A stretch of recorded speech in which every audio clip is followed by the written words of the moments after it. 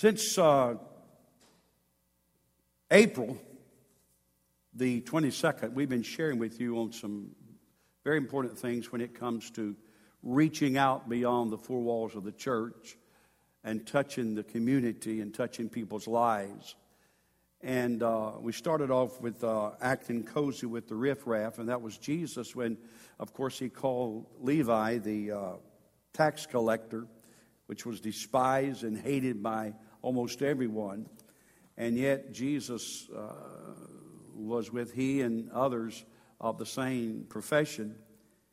And then we looked at Philip and the Ethiopian, how he ministered to him, and we learned how important it is to be sensitive to God's divine, certainly, appointments and to be obedient to the Lord. And not only Philip and the Ethiopian eunuch, but Priscilla, Aquila, and Apollos. Priscilla, Aquila, and Apollos.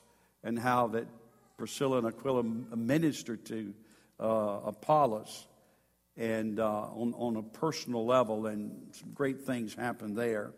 And then we looked at Peter and Cornelius, and not only he, but his family and his home, and how important it is for us to be willing, like the Apostle Paul, as we looked at Paul in Rome. He had church in his house.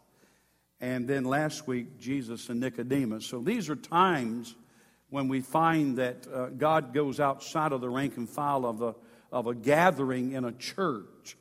I brought a statistic with us last Wednesday evening and talked about the mega church. By the way, if you need an outline of the sermon, please raise your hand. Brother Steve will make sure you get one. I want everyone to have one.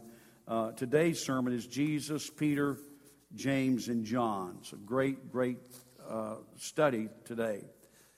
But this statistic talked about the mega church, and it's something that we all see on television, and it's exposed to a lot of people, whether it's a church of 40,000 or 20,000. A mega church is considered a mega church when there's 2,000 or more people that attend that church.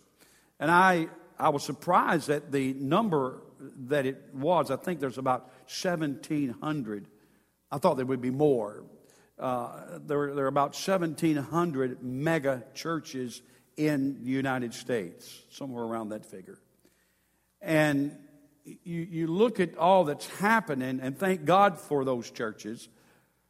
You look at all that's happening, and you think why the bulk of the people go to these churches. But then I looked at this statistic. Did you know that less than half of 1% of people attended the church in the United States? Less than half of 1% attend mega churches. That's interesting. So very few people considered attend the mega church.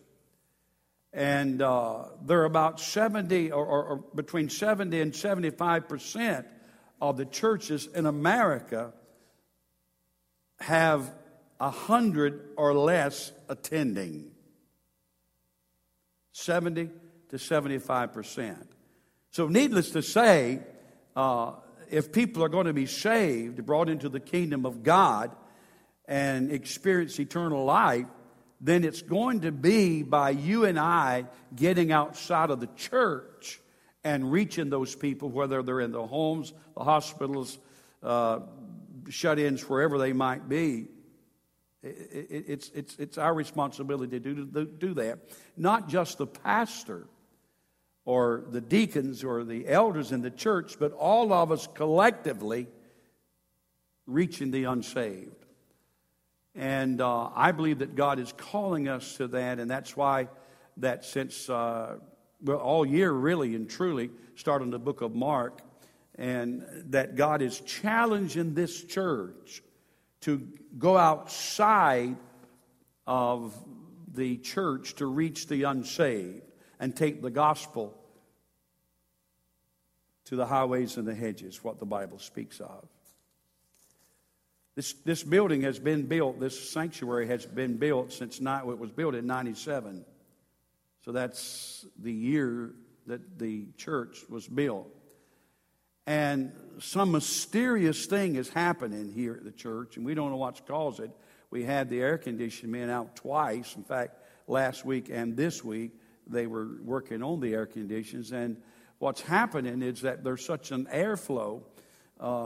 That door back there is standing open now because of the airflow. There's just and if you walk by that door, the air is just flowing. And Sister Carol had to get an umbrella this week and scotch the door coming into the foyer so it wouldn't make this whistling noise. It's amazing. It's a mystery. We don't know why. We're going to try to find out next week what's causing this airflow. But it was mentioned this morning in the Sunday school class, and the Lord spoke to Brother Tim Johnson, and I've looked at this, and I like the way he handled this. God's still speaking today. Can you say amen?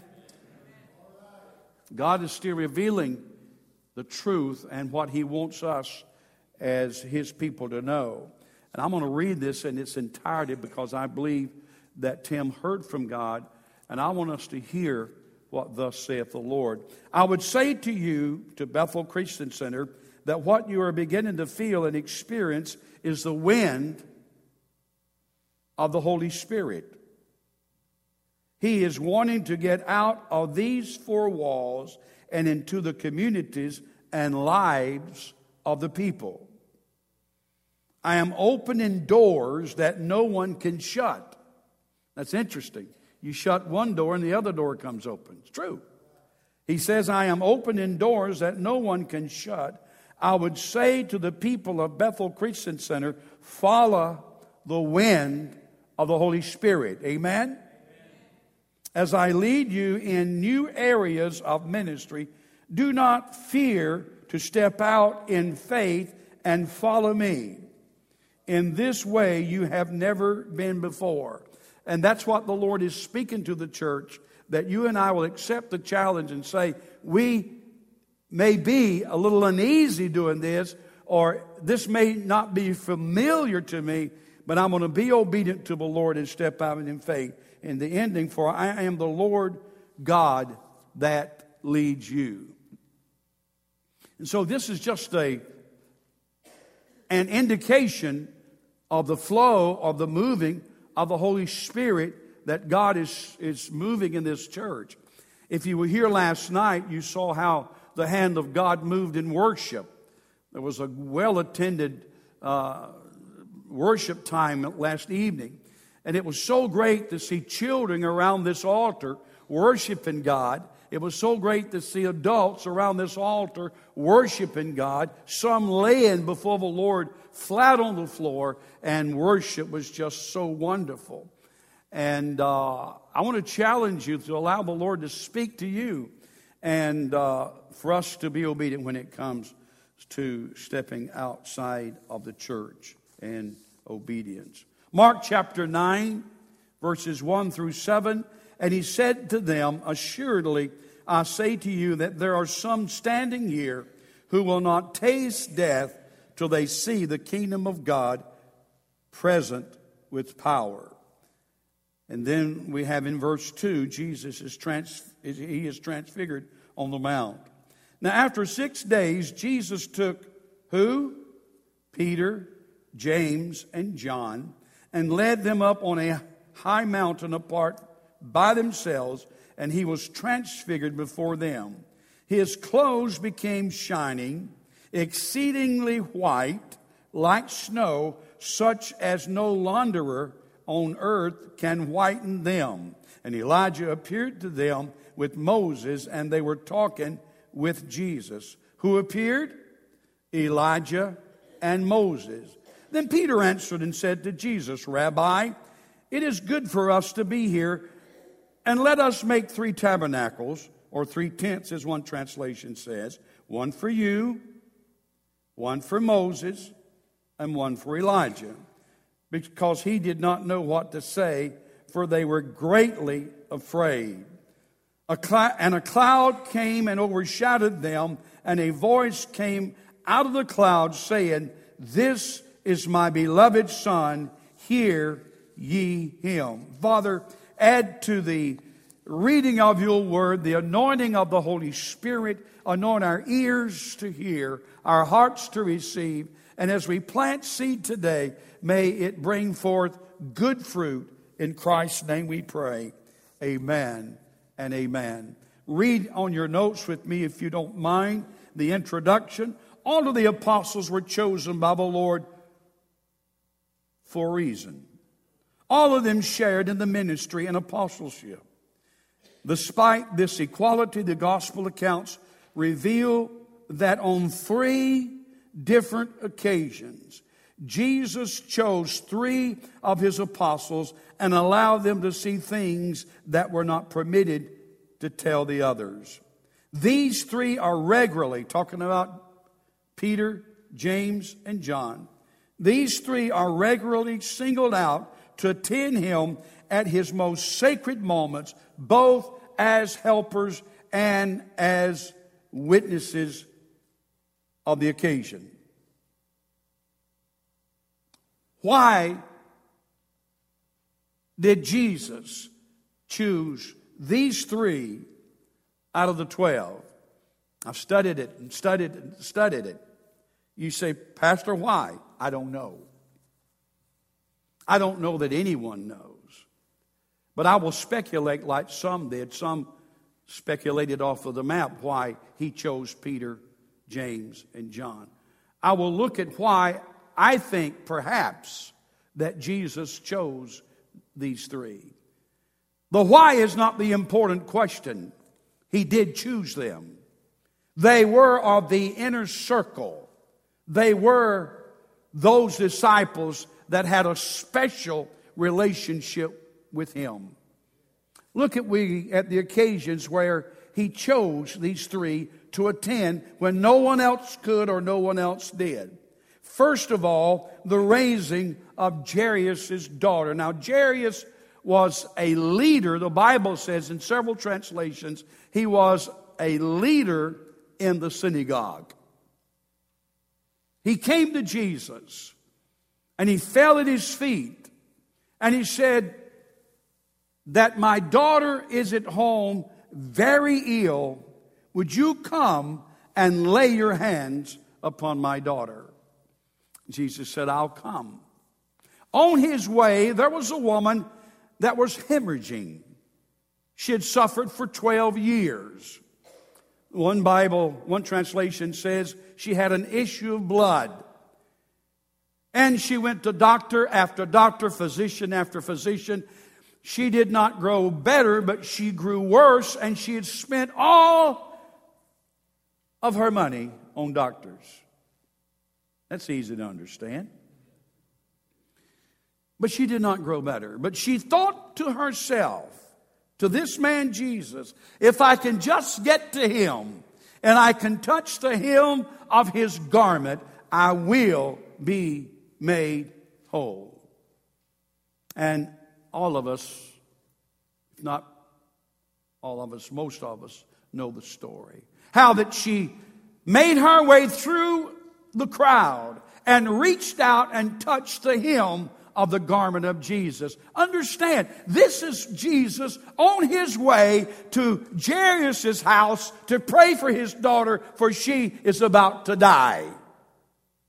And yet he stops once he is touched by this woman and said, who touched me? The disciples said, are you kidding? Now, I'm ad-libbing a little bit.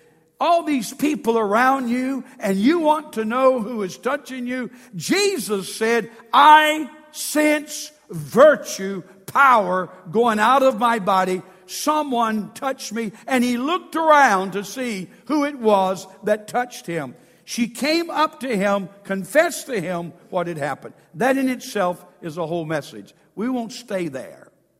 But she was healed.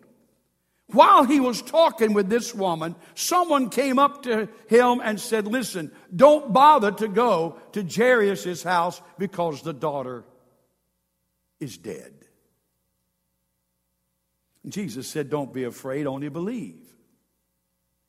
Trust. No matter. And I believe today we need to understand we can trust God no matter what happens, no matter what the doctor says, no matter what anyone says. Our faith should be rock solid in the name of Jesus Christ. He goes to Jairus' house, and they're mourning, they're weeping, they're crying. And he puts everyone out of the house except mom and dad and the three disciples, Peter, James, and John. Peter, James, and John. They got to witness a great resurrection from the dead, because she was dead. And Jesus goes in, speaks life into her, and she is healed. The second time that Peter, James, and John were allowed to go was here at the Mountain of Transfiguration.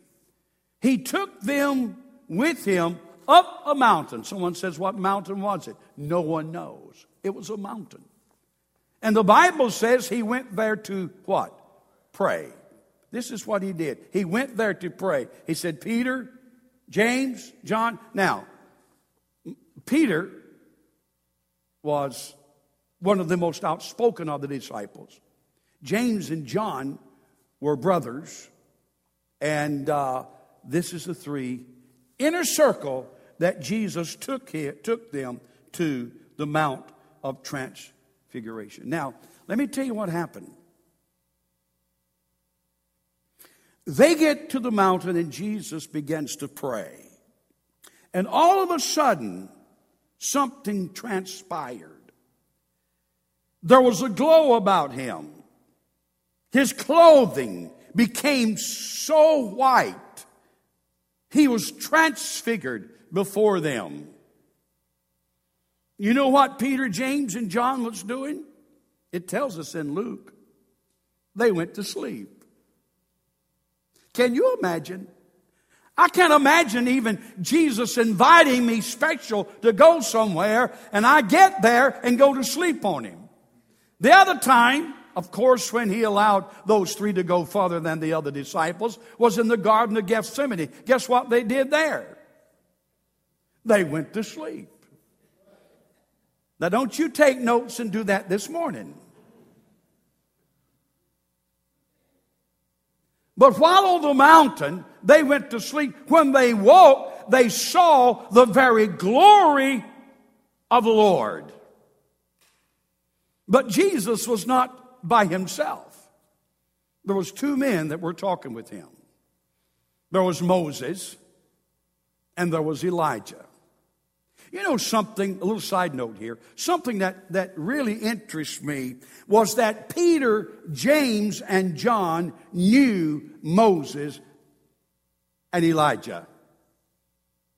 And they'd been dead for well over 1,000 years. Somehow I got the feeling when we get home, when we put on that new body, when that great transformation physically, now we can have the transformation spiritually in our lives today, but when that great transformation takes place, I believe we're going to know as we are known. We're going to know Elijah, Moses. There's just something about the great miracle of the transformation and the embodiment of being there in the heavenly host that we're just going to know. Will we know our loved ones when we get there? I think we will. I believe we're going to know those that's gone on before us. I think it will be in a different measure, and it will be different than how we know each other today. But I think we'll know. And here it was, Moses and Jesus, Elijah and these three talking together. You know what they were talking about? Luke tells us again. They were talking about what Jesus was about to face. About his, here's what one translation says, about his departure. About his crucifixion. About his resurrection. This is what they were talking about. Well, the Bible says that Peter, one translation says, didn't know what to say. So he just up and says, hey, it's good to be here. Well, I would think so. Can you imagine being with Jesus? Can you imagine standing there with Moses? Can you imagine being there with Elijah? Oh! He said, why don't we build a tabernacle? One for you, one for Moses, and one for Elijah. I'll never forget, Carol's dad, he was very strict. And I was dating Carol, and we couldn't kiss. That was, No, back then you couldn't kiss. You just didn't do that. Many years before that, if you kissed, you had to marry the girl or the boy. Really. If this was not then, but before then. But I got one once in a while. That is a kiss. And one day he walked up on me kissing Carol. Whoa.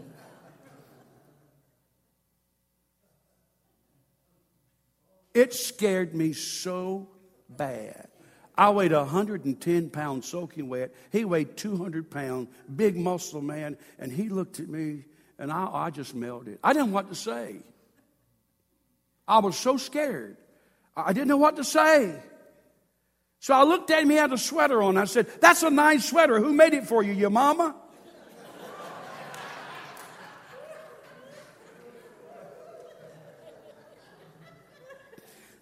Wrong. His mom had been dead for years. That's where Peter was. He was so startled until he didn't know what to say. He just up and said, hey. But all of a sudden, there was a cloud that came, and it settled over all those that were on that mountain. And then there was a voice that said, this is my beloved Son. Hear ye him. I'm here to tell you, it would be great if every church leader, every church member, every believer in the Lord Jesus Christ would be sensitive to the voice of God and hear what thus saith the Lord. I'm so tired of people talking, aren't you? You turn on the television and all they do is talk. And a bunch of what they say is nothing but nonsense. And they say, let's get this expert. I like that. Expert. That's what they are, experts. Let's get this expert to talk. It'd be good if we just once in a while hushed. Be quiet. And say, God, I want to hear from you. I'm tired of hearing from the flesh. I'm tired of hearing having the devil on my shoulder, speaking into my ear, putting all kind of doubts and unbelief there. I'm tired of that. I'm tired of people just talking. I want to hear from God. And God said, this is my Son. Hear him. You want to have peace in your heart? Hear Jesus Christ. Stop reading all kind of magazines and listen to all kind of junk. Get exposed to the very glory of the Lord. You say, Brother Don, how am I going to do that? I'll tell you in just a moment. Look at your notes for just a moment. Why these three? Well, one of the things, 3 is a number of indicating in the Bible completeness. So he would take 3 with him. He would take 3 with him. These were those who would see the Son of God in his kingdom, both as helpers and as witnesses. Did you know under the Jewish law,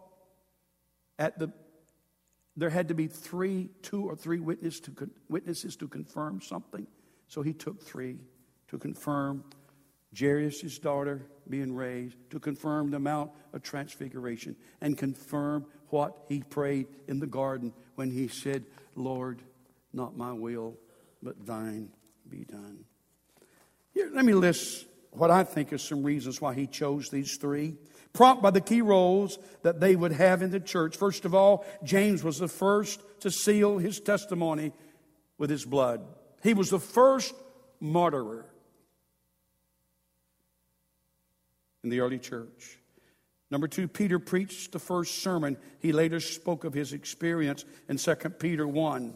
I love these verses, 2 Peter 1, 16 and 18. For we did not follow cunningly devised fables when we made known to you the power and coming of our Lord Jesus Christ, but were eyewitnesses of his majesty. He's talking about the Mount of Transfiguration, verse 17. For he received from God the Father honor and glory when such a voice came to him from the excellent glory. This is my beloved Son, in whom I am well pleased. And Peter goes on to say, and we heard this voice, which came from heaven when we were with him on the holy mountain. And then we find John remained on earth the longest and delivered the final prophecy. Most of us know that John wrote 4 books. St. John, 1st, 2nd, 3rd John, and he wrote the book of Revelation.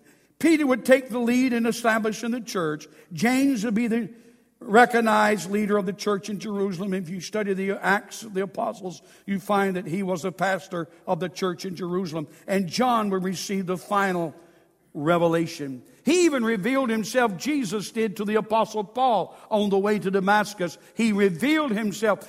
You say, Pastor, can I be a Peter, James, and John? Yes. We can see and experience the very glory of the Lord. On the Mount of Transfiguration, these three were allowed to see the deity of Jesus in his radiant glory. In the garden, they were allowed to see the humanity. So they saw not only his deity on the mountain, but in the garden they saw the humanity of Jesus Christ in his sorrow and in his agony. Well, Peter, James, and John, I love this. Look at it. We're not more important than the other apostles. We need to appreciate them for the roles that they played in establishing the church, spreading the gospel, strengthening their brethren, and confronting the error that certainly existed in their day. I don't know why. I think there are some of the reasons. I don't know why I chose those three. The important thing is that you and I are part of the inner circle, that you and I have that kind of relationship with God. The Bible says in Romans chapter 8 and verse 29, for whom he foreknew, he also predestined to be conformed to the image of his Son. And that's what it's all about, is that you and I, as believers, as children and sons and daughters of God, that you and I be conformed to the image of Jesus Christ. Amen? That's important. Paul also wrote to the church at at Corinth, when he says this, but we all with unveiled face, beholding as in a mirror the glory of the Lord, and being transformed into the same image from glory to glory, just as by the Spirit of the Lord. And that's my goal this morning, is to help us as a church, to help you and I as believers, that we might be willing to be transformed and changed into the image and the glory of the Son of God. You say, Pastor, how am I going to do that? First of all, I believe that God can help us to experience his glory through prayer. I'm talking about prayer. I'm talking about real prayer. It's okay to say the grace around the table. It's okay to say a short prayer, and there's certainly nothing wrong with that. It's even good to pray together with people. There's nothing wrong with that, and I think it's edifying. But I'm talking about people that seek the face of God. One of the things that we enjoy on Wednesday night is not only the teaching that we have on Wednesday night, but a real wonderful time of prayer around this altar. Do you pray? Do you push back all the activities that crowd in on us and say, God, I am going to spend time in prayer? Another way that we can see the glory of God is when we worship like we did last night and we did this morning. But it doesn't have to be in church. It can be riding down the highway. Paul Pano told one time of riding down the highway, and he was worshiping the Lord, and he would drive with one hand with his eyes open. He would drive with one hand and worship God, and he was crying, and he stopped at this stop sign or stop light. And this lady was next to him, and she saw him, and she looked over at him, and tears were running down his face, and he was worshiping the Lord. He says, I'm praising God. Doesn't matter where we are, but we can behold His glory not only through prayer, but also as we worship God. And then we can see His glory as we open the Word of God. I'm not talking about reading it as another magazine or novel. I'm talking about open the Bible, looking at it, reading it, digesting it, meditating upon it. Let it be part of you. And something wonderful happens on the inside. And we looking at that word and it jumps out at us. We can see the very glory of God. God changes us. And I'll tell you, this old boy needs changing sometimes. My attitude gets a little bit out of whack. I need God to touch my life. And He uses His Word. He uses worship. He uses prayer. But I'll tell you something else He uses. He uses people. My former pastor would always, he'd check up on me. And sometimes I didn't like it, but I'll tell you what, he did it for my good. And I was willing to listen and willing to change. Not only does He use people, but He uses circumstances. You ever gone through something you say, I don't know why. Why did you allow this to happen to me? And you look back when you go through it and you say, God, I know why. Because you wanted me to draw closer to you and you wanted to show me your glory. Not only does He use people and circumstances, but He uses spiritual discipline. You ever had God to spank you? God can make you cry uncle real quick. Sometimes, listen, not every time that something bad happens to us is God trying to speak to us. I think sometimes the devil just tries to destroy us. I think sometimes the devil just tries to hinder and hurt us. But there are times that God does discipline us. And we learn. I hated the physical things I went through some years ago. But let me tell you something. It made me a better person. Let circumstances, let those bad things happen. Let them make you a better person. It's not what necessarily happens to you. It's how you react to what happens to you. So God uses all of these ways that we might experience that mountaintop, that we might be able to behold His glory. I'm ending. Here we go. Look at number 3. Follow me real quickly here, if you will. Here's some lessons that we'll learn. Jesus was glorified on the mountain, and He suffered in the garden, proving that He is both the Son of God and the Son of Man. Number 2, all, capital A-L-L, all may witness His great works. Every one of us may have a mountaintop experience of His divine revelation. And that's what He's trying to do with us. Is revealed to us His truth. Number 3, God will bless us. I like this. God will bless us in proportion to our willingness and effort to grow and to learn. Listen to what Mark says. I never realized this till I read this. Look at it. Mark chapter 13, verses 3 and 4. And this is speaking of the signs of the times and the end of the age. Now, as He sat on the Mount of Olives opposite the temple, Peter, James, John, and Andrew. There were times that He would allow Andrew in that inner circle. Of course, Andrew was Peter's brother Andrew introduced Jesus Christ, or Peter, to Jesus Christ. So here it is. Peter, James, John, and Andrew asked him privately, "Tell us when all these things be, and what will be the sign when all these things will be fulfilled?" I never realized that it was those four that brought forth this great teaching on the end time and this great revelation that Jesus Christ spoke of, the time we're living in right now. But God will reveal to us when we're open, when we take time to ask Him. Do we take advantage of the opportunities the Lord presents to us? Maybe some of us are asleep on the mountain. Maybe some of us are asleep in the garden.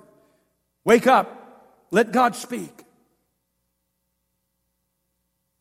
Your friendship, I love this one, speaks loudly both to God and to the world about the condition of your heart. May I ask you something?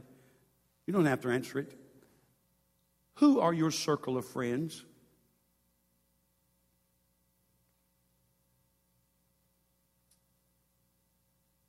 Who is the circle? Who do you fellowship with? Good question.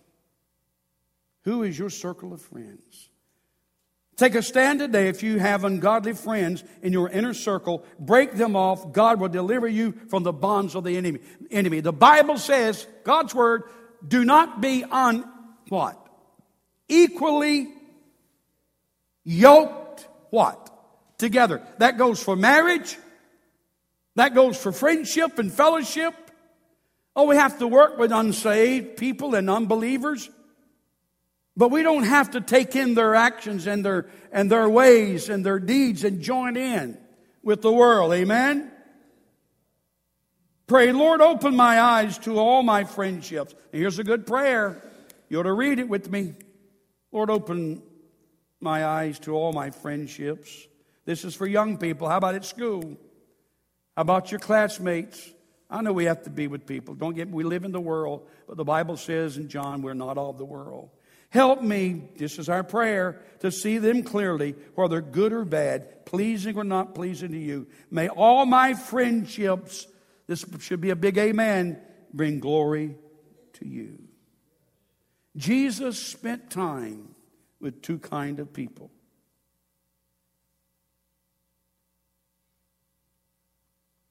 Jesus spent time with two kinds of people. Those that He could minister to, and those that would minister to Him. He didn't give others the time of day hardly. Are you spending time with someone that you've tried? Listen, I believe in being patient. I believe in being persistent. I believe in having faith in God that He's going to change that friend or that loved one or that individual that you've been trying to sow seed into all the time. But are you spending time with someone that just you flat can't minister to? And what does the Bible call that? We're not to do that. Don't cast your what? Your pearls before the swine. Jesus spent time with two kinds of people, those He could minister to. How about people ministering to you? Are they always pulling at you? Are you spending time with people that want to control you? Oh, I don't know how to break it off. You better. It'll keep you pulled down. Jesus knew He could take Peter, James, and John. Were they better than anybody else? No, I don't think they were. I don't think they were better than Matthew or any of the rest. I think exactly what I said.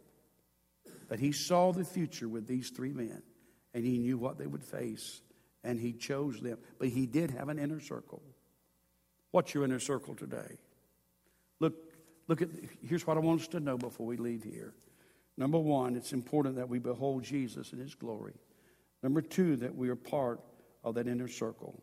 And number 3, that we're very careful of our association. Maybe today you haven't been part of that inner circle lately. You feel like an outsider?